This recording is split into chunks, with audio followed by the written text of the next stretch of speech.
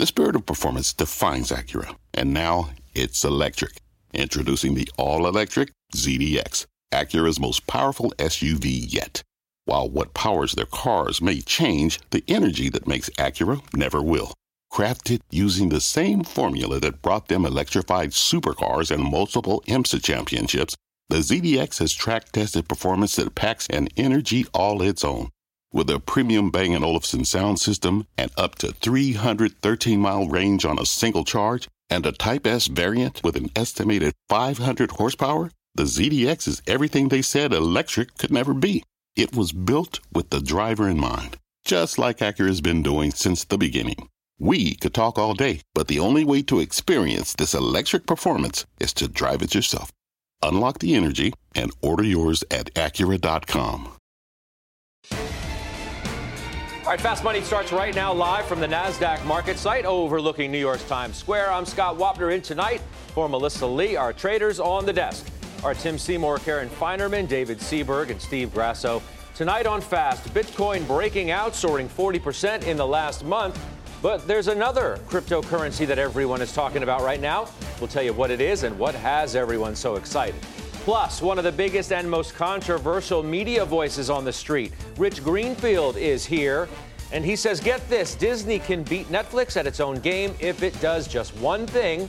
He'll tell us what that one thing is. But first, we start with what else? The markets and your mission, should you choose to accept it. Buy stocks in the face of rising rates, a potential trade war, and a number of major global indices in correction, and that is exactly what investors did today. The Dow closing up more than 300 points after being down as much as 150. The S&P and NASDAQ also higher by 1%. So what has changed since last week? Tim, we begin with you. Well, Scott, welcome. And I think, obviously, the tone today was lessened by saying that there's, possibilities that this is a negotiation ploy, et cetera, art of the deal, whatever you want it. The interesting thing, again, 2 days in a row, markets rally when rates start to rally. And yet the anxiety that we were feeling before that was all about rates. So if you look at the stocks that have really been outperforming, though, it's the ones that are, arguably more immune to interest rate pressure. So look at the semis. You see Intel, you see the SMH, all near essentially all-time highs. And then you see, some of the banks back to, big day for financials with rates. And I think those are places you stay, Scott. Funny, rates went up, Karen, and so did stocks, right? Rates were down when stocks were down. Rates turned, market turned. Right. Well, I think what turned the market was Ryan starting to come out really against this, and that there would be a much bigger fight, a much bigger discussion, and big pushback on Trump.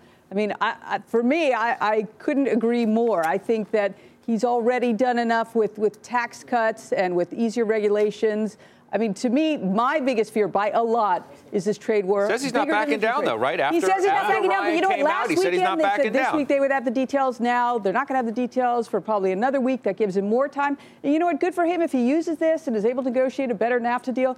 Good That's for him. That's why he can't back down. Do we overreact? Did the market overreact to all this? Well, I think the market can only judge the market that's in front of it. And that means the last headline, it has to quantify how much damage or how much tailwinds you're going to get. The market games kind of everything, right? And the market seemed to have a major fit. But I will tell you that the protection of hitting that 200-day moving average or hitting the lows from February is pretty impressive, that we did not go back and retest those lows. But to Timmy's point, all correlations seem to be off. You have the 10-year rallying, you have utilities leading, you have the market rallying with it. So I think the market is doing a big job of trying to quantify all of this, which will, in the end, in my opinion, result in higher markets ultimately. All right, so Seaberg, what do we do? No, I mean, I don't think the market overreacted at all. I mean, I think it's a big deal. It is a death blow. I said this on Friday to the administration and to the equity market if President Trump goes through with this. I think the tariffs are a really bad idea, and we're hearing it from Ryan. I think you're absolutely right, Karen. Ryan did sort of turn the market because the expectation is, from the marketplace at least, that cooler heads will prevail, and it is a little bit of a tactic, if you will, to sort of negotiate. I don't know if that's the case. I think that the more you have his advisors and people like Paul Ryan dig their, come out with commentary like that, he digs his heels in the ground and says, I'm not going to budge on that. And he did come out and say he's not going to budge on it. But let's be clear. I mean, ultimately, if we hadn't had the market going through essentially 5 weeks of volatility that it hadn't seen, I don't think markets would have been reacting to this trade deal as much as they were. I don't agree with it at all. I think Peter Navarro is totally misplaced. I think he's the hawk in there. I think you have a dynamic here where we're at 90% capacity for U.S. makers. And forget NAFTA negotiations. This is all about midterm elections. This is all about swing states. It's all about the Rust Belt.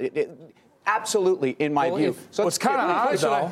It's kind of odd, though, odd that the people that are agreeing with him are once again across the aisle. It's the Democrats that are protectionistic on this, and this is going to help a lot of their Democratic-leaning states.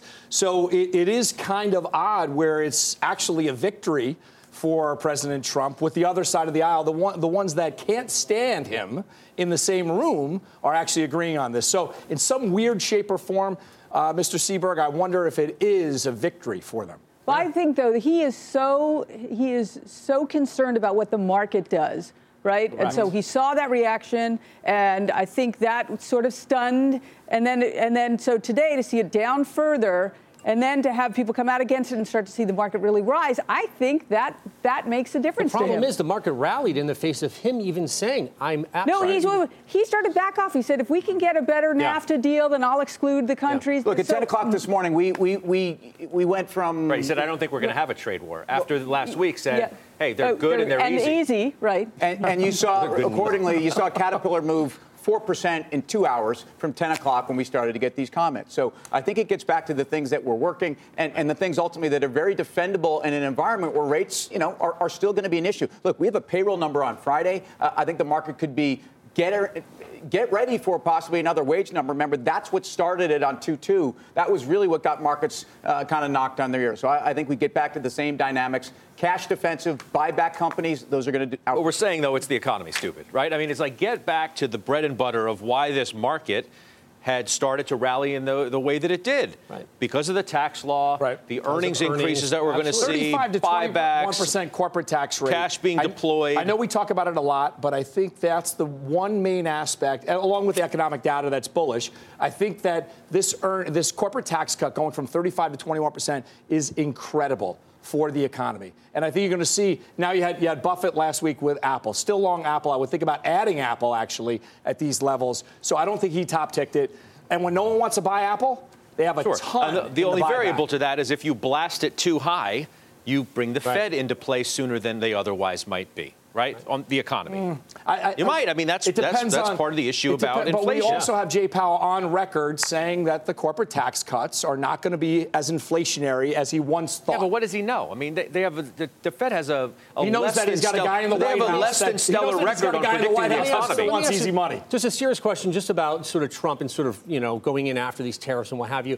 You've got 301, the investigation coming out within the next month or so. That is basically going directly at China's jugular when it comes to IP, right? And their infringement on our intellectual property and what that cost is. That cost is going to be massive. When that massive cost hits the airwaves, right, how do you think people are going to react? That's a direct assault on China, direct assault on technology stocks. You have to be very eyes wide open right now. So what are you saying, David, though, that this is another landmine out there? There is another landmine. It's a big landmine. The 301 investigation about intellectual property and the value of that is going to be a big landmine. It's coming out soon, and it's a direct assault on China. So you think the tariffs and the sort of trade war, if you will, on steel is bad. Wait until you have a direct assault on China and that trade war and the implications on technology stocks. All right. Well, markets in this part of the world may be shrugging off Trump's tariff announcement, but the same can't be said if you make your way across the pond. European markets getting hit on the announcement, with the region's biggest indices dropping as much as 3% and losing billions in market cap since then. And our next guest says Europe's troubles are far from over. Chartmaster Carter Worth is at the Plasma to break it all down for us tonight. Hey, Carter. Yeah, I thought it would be appropriate to obviously talk about the other side of the trade war, or at least one of the sides. And Europe is just in a permanent, if you can use that word in business, funk. Look at this long-term chart going back to the late 1980s. That is the 1999-2000 peak. Now think about that. That's 18 years. Let's move this forward by one chart. And what we've got is we have made no progress in, frankly, most people's professional lifetime.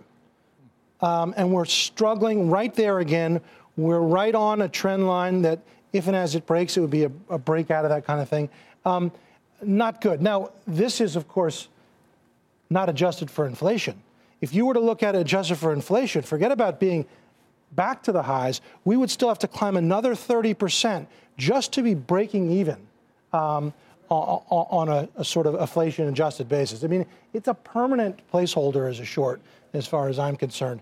So one way to look at the spread over the last 2 years, S&P up 20, up only 3. Pull it back even further. Here is a chart going back 20-plus years. Again, with Europe essentially stuck at its highs, up, of course, from the early 1980s. So let's look at the ETF, the EFA. Now, this is the way you can trade this, but it's in dollars. So we know that this has been up, yes, but watch if I put it in euros. And that's maybe the argument that many would have. Well, they say in euros, it's a currency issue. That's what's kept Europe back. I don't think so. I think it's this issue. It's the makeup of the index. How do you compete if you've got tech at 4.7% versus, there's no Ubers, there's no Lyfts, there's no Netflix, no Google, there's no Amazon, there's nothing. It's heavy in financials, of course, and staples. So you've got Unilever and Nestle. You've got a few big oil stocks like Royal Dutch and big banks. You can't win with that. I want to perennially be underweight Europe relative to the U.S. Yeah, come on over. So as Carter makes his way over here, it's a great point, Tim. Yeah. I think he's made a great point. And so sometimes it's not as simply as saying, hey, they're lagging and they got to catch up and they're waiting for the ECB to do something. And if you look at the top of the Euro Stoxx 50, it's L'Oreal, it's who else is there? Novartis, Bayer. You've got a bunch of companies that just don't have the kind of oomph within their names. I also think, though, that the dynamics in Europe are being held back by the ECB, who meets this week. So does the BOJ. And I think people are very concerned that rates have to go up significantly across the European Union. Let's not forget they're at 2.3% GDP. So, but agree with that point, Carter. Right, and there was a lot of flow last year into Europe, thinking that you were going to get this recovery. But even then, while it was up, it really wasn't adjusted for risk, giving you the results that you need. You don't think there's more bang right now, guys, in Europe versus the U.S., just based on where valuations are relative to the U.S.? I'm long European financials. I think if you're going to own financials, European financials are actually more geared towards a higher rate environment. I think a few of the companies that are in the industrial space are interesting. I think Siemens looks interesting because I don't think it's GE, and it suffered a similar do you take advantage of some of the declines in these European stocks because of the trade conversation that we've been having over the last many days? I get global exposure if I buy the S&P 500. So that's the way I'll play. I'll let Timmy talk to individual names in Europe. But when I look at how the market has defended, the S&P has defended that double test of that 2532 level in the S&P, and we've rallied back 50%. Everyone knows that I love retracements. 50% level is 2702, and then you go to the 618 is 27, let's call it 40-ish around that level. My question to Carter would be, where do you sell this market? Where do you sell the S&P and sell the Globe de facto? Right. You've got the numbers spot on. The 2702 is the 50% from the Friday high to the Friday low, 2 weeks spread apart. Probably, I would say 2750. I wouldn't think it gets much more than that. But this 50-day on the S&P really is now something. It's approved me, right? Because it's fallen below since the first pullback. It's kind of notched around there. And it's been pushed back down. Do you think we're getting through there in this run? I think if you look at where we are in relation to the highs, the consensus is that we will exceed those highs. We will make new highs on a reasonable time frame, 1, 2, 3 months. I think that you're looking at well past that, well into Q3.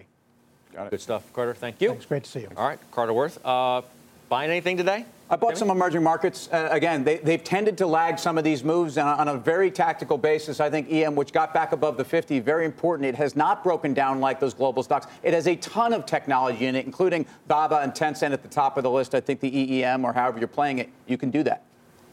I play it directly through Baba. And when you look at Baba, the way it gets smacked around as a proxy to China, if the tariffs are not going to be as big a story, then Baba pops right back to that $200 mark. Yeah, took some profits in some of these names, technology in particular. Facebook, took some profits in Facebook. I love Amazon. I still love Netflix, but Facebook in particular. So you're preparing for war here on this 301? I'm just taking some off the table there from a risk perspective. Because then you got 302 and 303 right behind that. Who do you think is going to be the biggest not beneficiary? Who would it hurt the most? Semiconductors. Semiconductors. Yeah, in particular in technology, it would be the semiconductor stock that get hit the most on this, if it is really. Which are at all-time highs. Correct. Semis are at all-time highs, right. Effectively.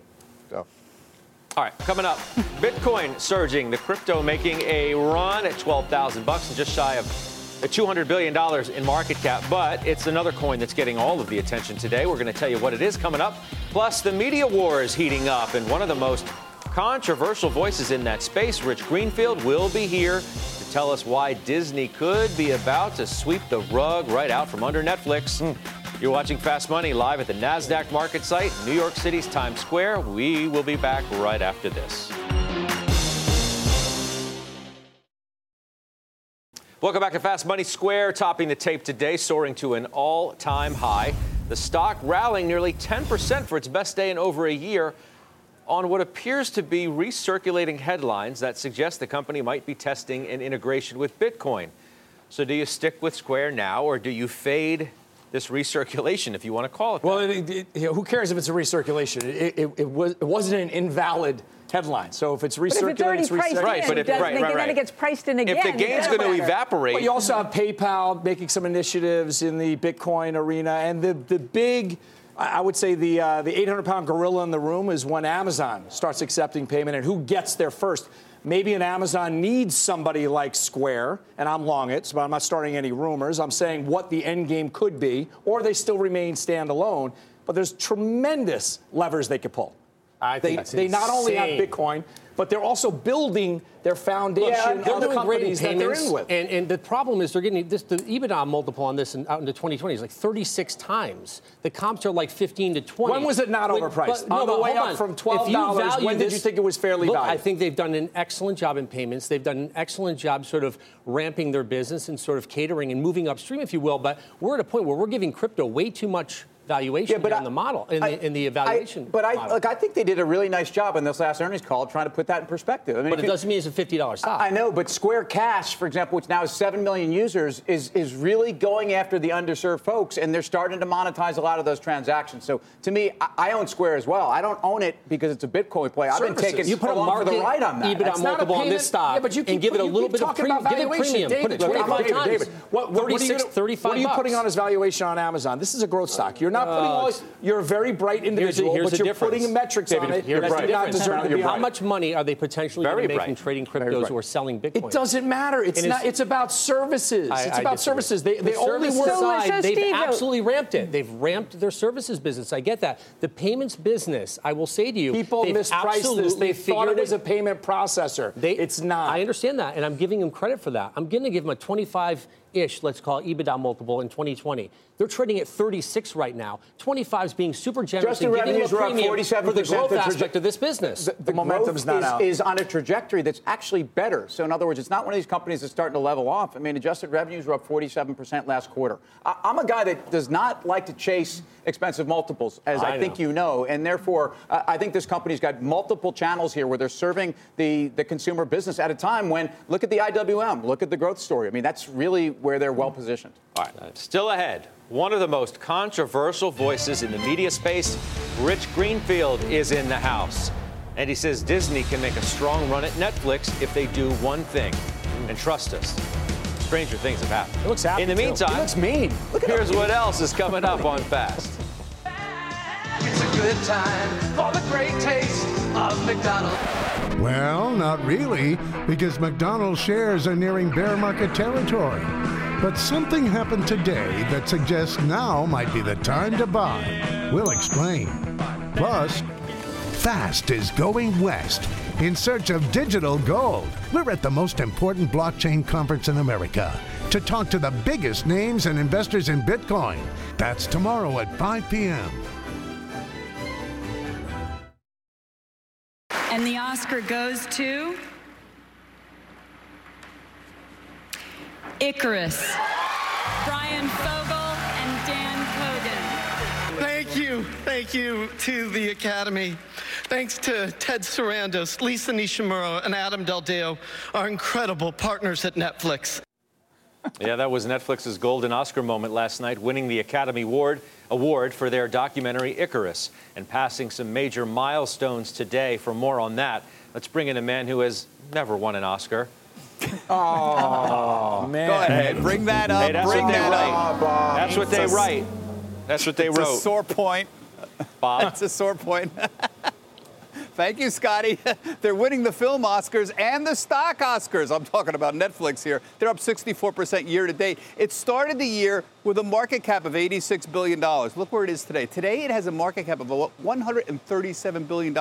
Now, this is a big number for an important reason. In the last week or two, Netflix has blown past some very big names in the S&P 500. It now has a bigger market cap than General Electric, than McDonald's, than Honeywell, the Nikes, and it's about to blow past 3M, which is also at $137 billion. All this just in the last couple of weeks.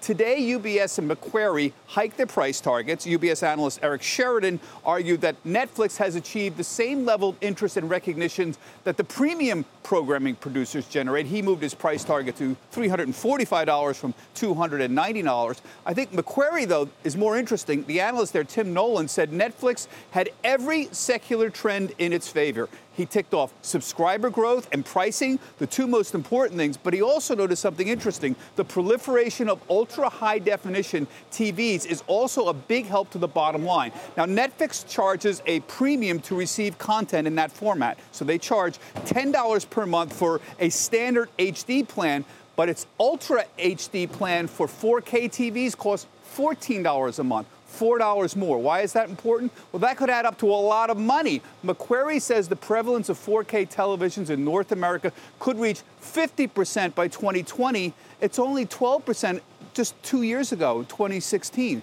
So Nolan's got a 12-month price target of $330 on Netflix, but at this rate, we'll be here by the end of the week, Scotty. Back to you. All right, Bob Pisani, thank you so much. You own Netflix. What's the trade, David? Love Netflix. Netflix is a name that I completely stand behind. I mean, listen, I think my view on Netflix in the short run, if I look at it, is they play this sub-game masterfully, right? But Reed Hastings made a comment a little while back about India, and he talked about the next 100 million subscribers coming from India. I think at Cowen, we have roughly 14 million subscribers estimated for 2028, which is like insane. So I look at it and say, if that's really a growth channel for them, the way he claims it to be, it's off to the races here. So I think that's an amazing. You were just lambasting Square.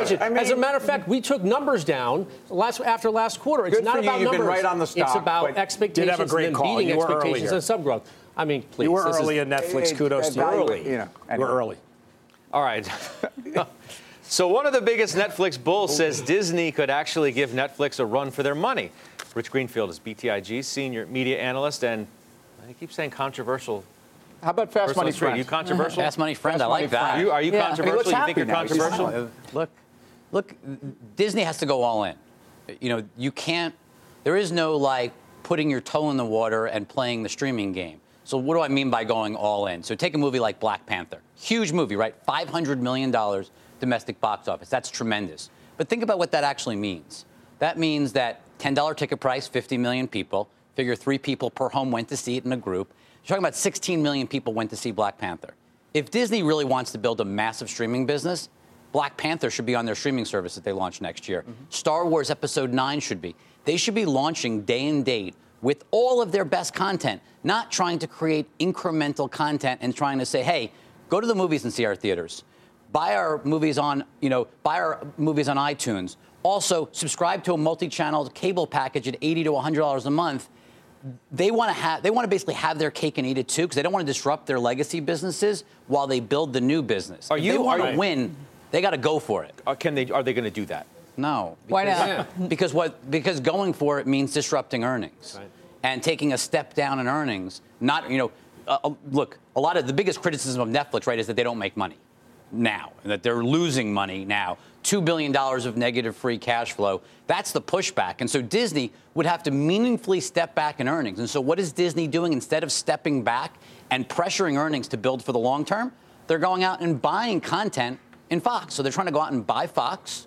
That's going to take probably 12 to 18 months to close. The content they get. So you mentioned... But you're hating on that deal? Well, if I'm Disney, what should I be doing with $80 billion of capital? I should be investing in the future. So let's take what happened last night. Shape of Water won Best Picture. 3 Billboards won a bunch of awards, too. Those movies that Disney's going to acquire as part of buying Fox, those movies go through HBO. They're committed. They're encumbered through an HBO deal that doesn't end until 2023. So if Disney, again, if they want to put money to work, they should be building. They're the best content creator on the entire planet. I don't think anyone could even debate that point. Nobody does it better than the Walt Disney Company. So just go for it. Like gun content, direct to consumer. Buying Fox, look, a lot of that content is stuck going through, think about it, some of their best TV shows that Fox makes, This Is Us. NBC has that show for years to come. Hulu has the late or the kind of the secondary window to that content. You can't get at that because it's all encumbered. That's really the problem, is that whenever you buy a legacy media company, it has all of these distribution outlets that are already stuck in motion. Whereas if Disney just spent and created its new content directly for the consumer, they could win. So let me ask you something. If that's really the case, that they don't want to take the hit now, then they must think that they could not ever take a hit? That doesn't quite make sense to me, right?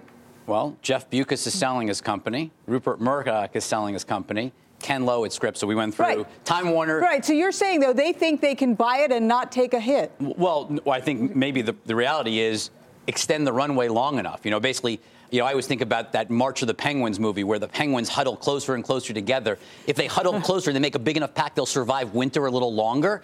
It doesn't fix the problem that Disney faces, but it gives them a lot of cost savings. Are you 100% certain that this deal is going to even happen, Disney-Fox? Well, look, we still think Comcast should. I mean, we think Comcast is a much better buyer. If I'm a Fox shareholder, you should want them to talk to Comcast. I mean, Comcast can pay more. The synergies, when you think about Sky as a satellite. They are? Look, Comcast is already trying to buy Sky. Right. Why stop at Sky if you're Comcast? If you're going to buy Sky, that's the biggest piece. Bob Iger called Sky, I think on TV, he literally called it the crown jewel of this transaction. If you're going to buy Sky, you should just try to buy all of Fox. So game it all for me then. How's it going to play out? That's what you get paid to do. Look, I think Comcast is very serious, and as long as Fox is doing its job, Fox should entertain discussions with Comcast and see if they can produce. I mean, the breakup fee is $1.5 billion. That's nothing in the scheme of Comcast. It's a $200+ billion company. The synergies are significant. Look, I could also make an argument Comcast could go out and buy other things or just gun content and go direct to consumer. But Comcast is in the distribution business. Mm-hmm. They really believe in that business. There are meaningful synergies to Comcast buying Sky and buying all of Fox, far more so than there are for Disney. So back to the distribution business and Netflix, which you've had a great call on. You're at 310. You've been 330. And you've been there for a long time. Yep. You didn't just pop there. How do we get around this valuation? And is it a content company? Is it a distribution company? Neither multiple makes sense to me. Well, look, I think you have to look at what's happened to Netflix over the course of the last few months. And I think two major things have happened. One, they demonstrated pricing power. So they raised the price. 2 years ago when they raised price, subscribers canceled, people complained, there was front page news. You probably were running stories on air about people being upset and all that.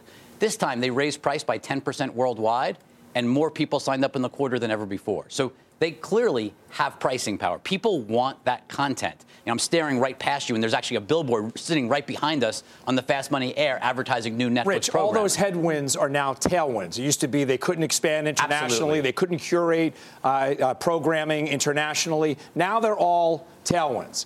And it used to be, who's going to buy Netflix? Is Netflix too big to get bought now? Are they the new Disney?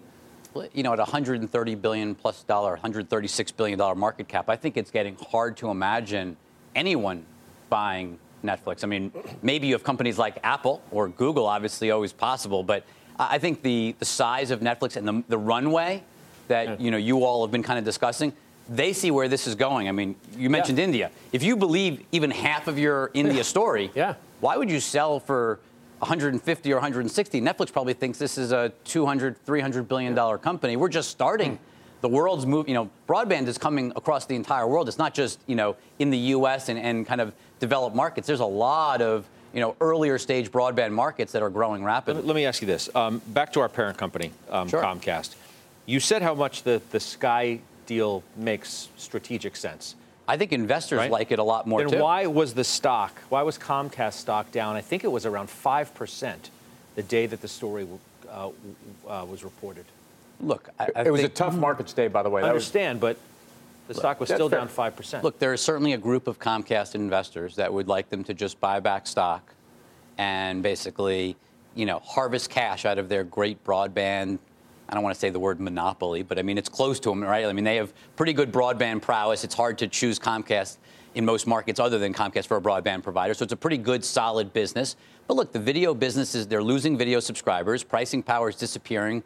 Obviously, right, you get much higher margins on broadband than you did that anyway, right? So there's basically a story of like, hey, you're really good at your broadband. If anything, maybe buy in wireless, but don't buy more, buy satellite subscribers in cable networks. In Sky, do you really need to do that?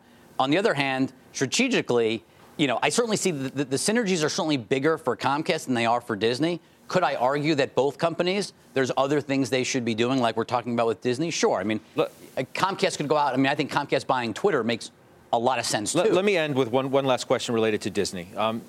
Since you became as negative as you have been on Disney, if I say, okay, since Rich Greenfield, dumped a whole big bowl of you-know-what on our company. Put a sell on Disney. We did the Fox deal.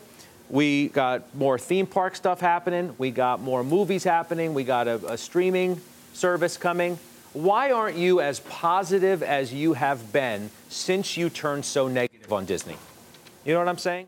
None of that says maybe I should take a different look at this company? I would actually reverse it. Imagine what would have happened to Disney stock if the movies hadn't been so. I mean, think about it on a scale of 1 to 10. Disney's movie success has probably been a 15. Yep. Just crushed it. Again, I don't know probability perfectly on movies. I don't think anybody does. But the odds of maintaining this level of outperformance consistently, take a 20, 30-year time frame, that would be unprecedented. So you're buying Disney now at sort of approaching, if not at peak film earnings, and its ESPN troubles are just getting worse. I mean, there is no answer to this problem. I mean, look at what's happened. NFL ratings down 9%.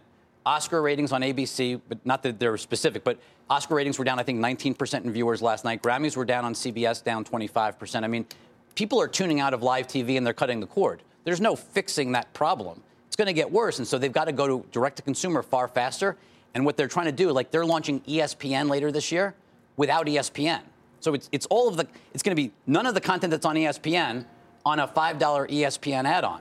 It sort of sounds like a very tough sell to consumers who already think they pay a lot of money for ESPN and cable. And so this wanting to have your cake and eat it too, I think, is a flawed strategy. We just want Disney to embrace the future and go all in. Yeah. And anything short of that, you're not budgeting. We're not convinced. Yeah. Rich, thanks.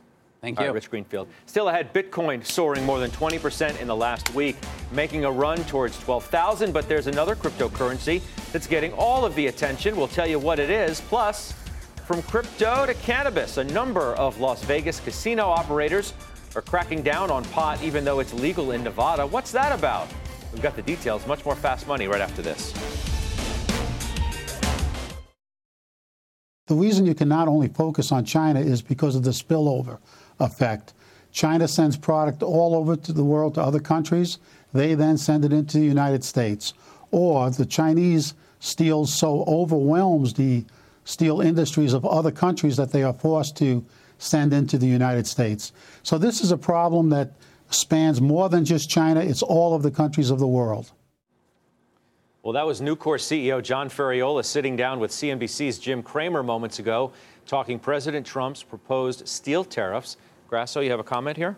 I mean, if you look at the space, it didn't really react the way you would have thought. It's almost the reverse of the reverse. But I look at all the charts. A lot of these charts, Nucor in particular, is up 6% year to date. It looks slightly double toppy for me. And I think that people look at something like this, they react, and they say, oh, why are we not seeing a breakthrough on recent highs? I'm just going to dump it because it hasn't performed, or it's performed too much, and I really think it's already baked in. All right, well, hold on a second, because we have a Cramer alert. Booyah! Jim Cramer joins us now from the Mad Money studio. Hey, Jimmy, your big takeaway from Nucor was what? Okay, look, I understand exactly what Steve was saying because the stock seems punkier. It did move up in anticipation of what something that John Ferriola told me would happen over and over again, which were going to be tariff announcements. I do think that if you got tariffs anywhere near 25%, you'll look back and say, how could I not have bought the stock right here? It is an amazing company. It is the only growth stock in the group. It has a fantastic balance sheet. John, I think, makes a very good case that it really is about China. And anybody who thinks it's not about China has not done the homework. Yeah, well, Nucor isn't the only big interview for you tonight. You also sat down with Domino's CEO to talk about the future. Let's take a listen to that. We think it's 3 to 5 years out, and so we're investing heavily. We announced the second round of testing with Ford down in Miami last week. So we are absolutely looking at it. We're investing aggressively. We're looking at how that transportation change is going to affect our customers, how they interact with us. They've got to come out of their homes or their apartments to get the pizza. So we're learning about that, investing. We think it's a great opportunity for us. Jimmy, I know how much you like talking to Patty Doyle. You bet. And listen, Scott, they are the technology leader in pretty much everything. They were the first ones to be able to make it so you could order online, then order Facebook, order Twitter. Look, they are the ones that are going to move the ball when it comes to driverless cars because that's what they care about. And it's going to be them that makes you feel like, you know what, it's here. And it's going to be here a lot faster than people realize. So watch Domino's, watch autonomous driving. It's coming. It's happening. It's going to be 3 years and then boom. Hey, Jimmy, it's Tim. So is this e-pizza? And therefore, what do you do with that multiple? Because that's really the only pushback. Stock's gone from 170 to 210. It looks great. The international is great. Everything you said. What's the multiple you put on it? Well, I got to tell you, I think that it's difficult to figure out because Papa John's is really kind of in big trouble. I have to tell you that Pizza Hut has cut back on the number of stores, not doing nearly as well as it looks like because they've shut a lot of stores. So I think Domino's can go higher. There have been a glitch in international involving Japan, and Japan's already fixed that. I think the stock can go, let's say, 230, 240, and that's where I think that it will head before Patty retires later this year. Yep. Jimmy, good stuff. Thank as you, always. Guys. All right, you can catch Jim Cramer's full interviews with the Nucor CEO, Domino's CEO as well. Tonight, Mad Money, top of the hour, not too far from now, about 15 minutes or so. Timmy, trade? Yeah, well, look, on steel, people watching the show, I've been long steel for a long time. And at some point, we priced in probably $700 a ton on HRC. We're probably going to get to $900. So I think they can go higher. I think there's been a lot of news priced in, and let's see how these things play out. But hard to feel bad about the steel companies now. What I worry about is the capacity in the industry, the supply discipline, and that's a 2 or 3 year down the road problem. Grasso, Litterex. So, can I take a player's choice on this? Can I go Domino's? Go. Can I talk about Domino's here? Go. You know, we started talking about Domino's years ago. In 2012, the stock was around $30 a share. Under Patrick Doyle's watch, this stock has outperformed Apple. I saw the stat today, Apple, Amazon, and Google. I think that is your headwind when he resigns, when he leaves the company. That's your headwind in an otherwise perfect execution that he's had in the name. Okay. Sticking with fast food, and the biggest one, McDonald's is nearing bear market territory, and that's attracting some attention in the options pits. Let's go to Mike Coe out in Austin, Texas, to break it down for us. Hey, Mike. Hi there. So as you pointed out, McDonald's obviously has fallen pretty sharply off of the highs that we saw not that long ago. But we did see some bullish activity, calls outpacing puts by about 2-to-1 on above average call volume today.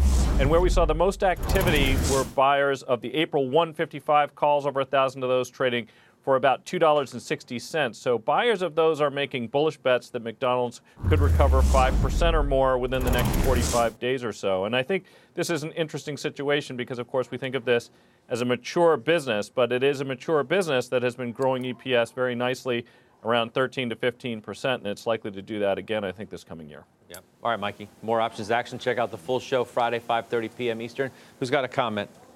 Well, I'm long McDonald's, and I have to tell you, I have not been nibbling on the way down here. And the stock really, I think they're, Easterbrook, they're executing, they're doing a great job. And I think it's also got this digital component of their valuation that I think people aren't paying attention to. They have been growing top line. I think the labor costs are an issue.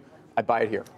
I agree with you. I think it's the digital side of it. They're embracing it. There absolutely could be it's an old business, but they're embracing technology correctly. They've made the right menu shifts, and I think this is a name that's going to continue to work. So I think money will start to flow in at these levels. Okay, still ahead, Bitcoin soaring, but it's another cryptocurrency that's all the rage on Twitter today. We'll tell you what it is coming up. You're watching Fast Money live at the NASDAQ market site in Times Square. Don't go away. We'll be back right after this. All right, welcome back to Fast Money. Las Vegas facing a cannabis conundrum as a number of pot-related companies turn to casinos to clean their cash. Jane Wells out in Sin City itself with the very latest for us. Hey, Jane. Hey, they're arguably the two biggest industries in Las Vegas right now. But since casinos could lose their licenses if they violate federal law, and since pot is against federal law, even the whiff of pot or pot money cannot be anywhere inside their properties. That even includes companies that maybe don't even handle the plant itself, like the CEO of Mass Roots, which is a website that has news and reviews of cannabis, not actual pot itself. That CEO tried to apply for a loyalty card at the Wynn, listed his company. Not only was he turned down, but he was banned for life. So today, the State Gaming Policy Committee, which includes the governor and MGM Resort CEO Jim Murren, got together to come up with some new rules. Casinos cannot be in any sort of business with the marijuana industry in any capacity. They can continue to allow pot conventions on site because those have certain First Amendment protections. I think it provides teeth to a difficult issue, but also understands the fluid nature of conflicting laws between the United States and Nevada, and I'm fully in support of these changes. Here's the real problem, guys. Money laundering, even if the money is legal in the eyes of the state. One CEO of a very large cannabis company told me no bank will take his cash. So he brings the cash to Vegas, goes in the casino, turns it into chips, gambles a little bit of it, eventually cashes those chips in for a check that he can deposit into a bank. Very difficult to know how much of that is going on and how to stop it. Back to you. All right, Jane, thank you very much. So, will pot stocks take a hit on a new crackdown by the casinos? Timmy? No, but again, it's the federal laws that they're trying to stay away from. Jane, really getting to a place where that industry needs funding, and there's very little credit for the cannabis world. By the way, there's a strong association with crypto, and those two industries seem to be more aligned than ever for that reason. How many other sectors can you say are capable of money laundering at a casino? You could go there with a ton of cash and then do the same thing. So I think this is a headline risk, and that's all it is. Cannabis stocks were ripping today, by the way. Yeah, again, technically, these stocks have been on fire after a big bottoming in January, and I think some of this is sessions-related. Some of it is their earnings are coming out, and these guys are showing they're actually making money. All right, from cannabis to crypto. Take a look at Bitcoin making a run towards 12,000 today. It's now up 20% in the last week, but it's another cryptocurrency that's catching a lot of attention today, and that's Ripple.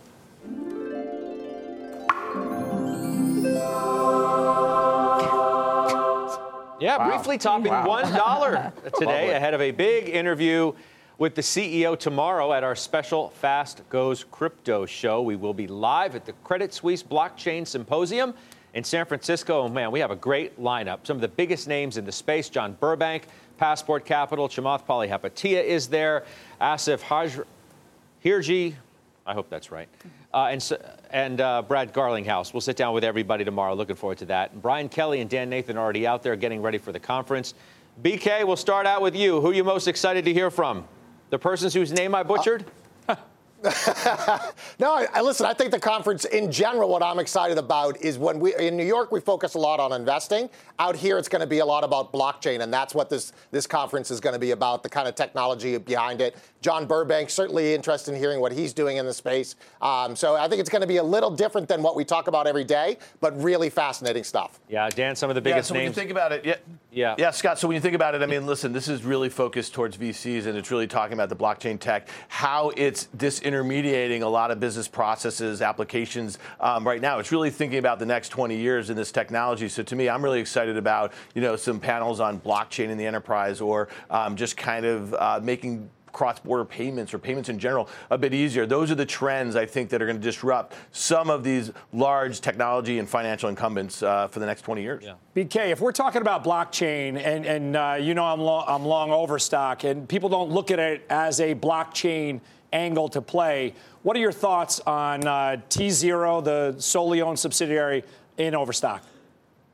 Yeah, well, just for full disclosure, I'm an investor and advisor in tZERO. I love, in general, the space, the securities token space this year. I think that's going to be a big theme for 2018. And what I mean by that is companies that are going effectively public using a Regulation A plus token offering, just like a stock does. So I think that's going to be very, very big this year. Karen?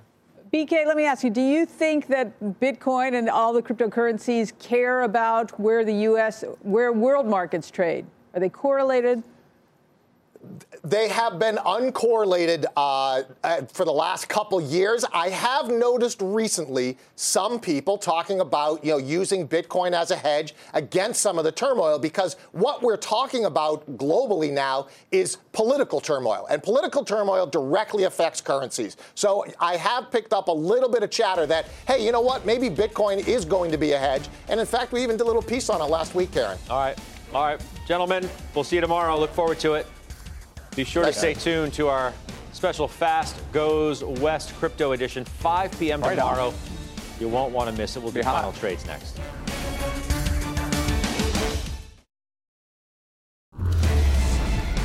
Time for final trades. Let's go around the horn. Tim Seymour with Scott, a big smile on his face here first. Great to have you because you've been here today, Scott. Thank you. McDonald's. Thank you, Tim. I think this pullback is a time to buy the stock. Karen. Citibank also, this pullback, I think. There's some good things going on. Throw banks, Volcker rule, hopefully easier, higher rates. Citibank. Seberg. Square, you know the reasons why. I just think it's too far too fast. Sell Square here.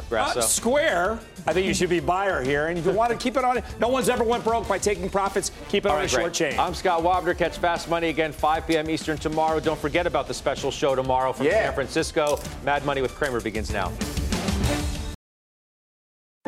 What's on the horizon for financial markets? At PGIM, it's a question that over 1,400 investment professionals relentlessly research in pursuit of your long-term goals.